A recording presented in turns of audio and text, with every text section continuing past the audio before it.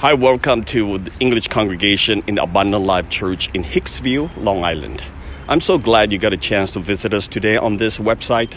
I want to tell you the greatest news, the greatest mystery of God that each human being needs to hear and must hear and get to know about it and make a decision for himself or herself, because it concerns the entire life, the destiny of your life, and it's that important. For thousands of years, prophets have prophesied about the sufferings and the glories of Christ. And who is that? You see, in 1 Corinthians chapter 1 and chapter 2, chapter 2 to 22 says, chapter 1, 22 says, Christ is the power of God. It says that for the Jews seek miracles and signs, and the Greeks seek wisdom. But we preach Christ crucified, which is a stumbling block to the Jews and foolishness to Greeks.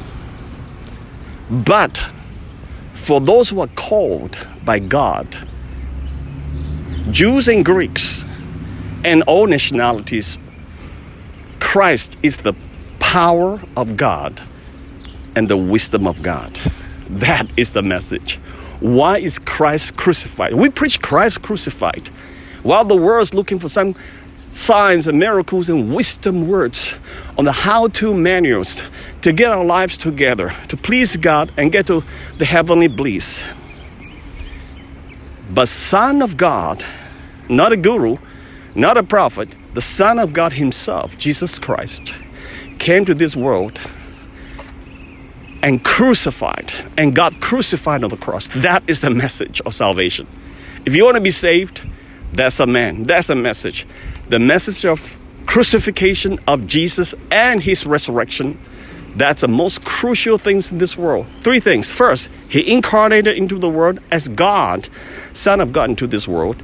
He became a man. So he's a man God, both human and both divine. He lived 33 years in Israel.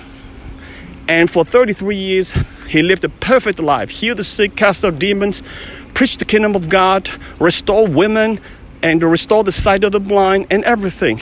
And he preached the kingdom of God is here. His kingdom is spiritual.